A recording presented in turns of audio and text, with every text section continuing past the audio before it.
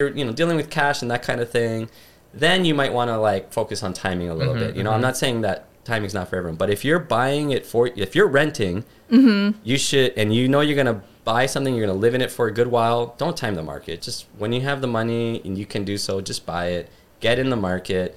Even if you buy at the worst possible time, you just have to wait a little bit for it to correct itself. And that's the beauty about real estate. You actually can't make a mistake. If you overpay or you buy at the wrong time, it's slowly going to correct. All that means is you just got to wait a little bit longer and then it'll just go back up. Yeah. So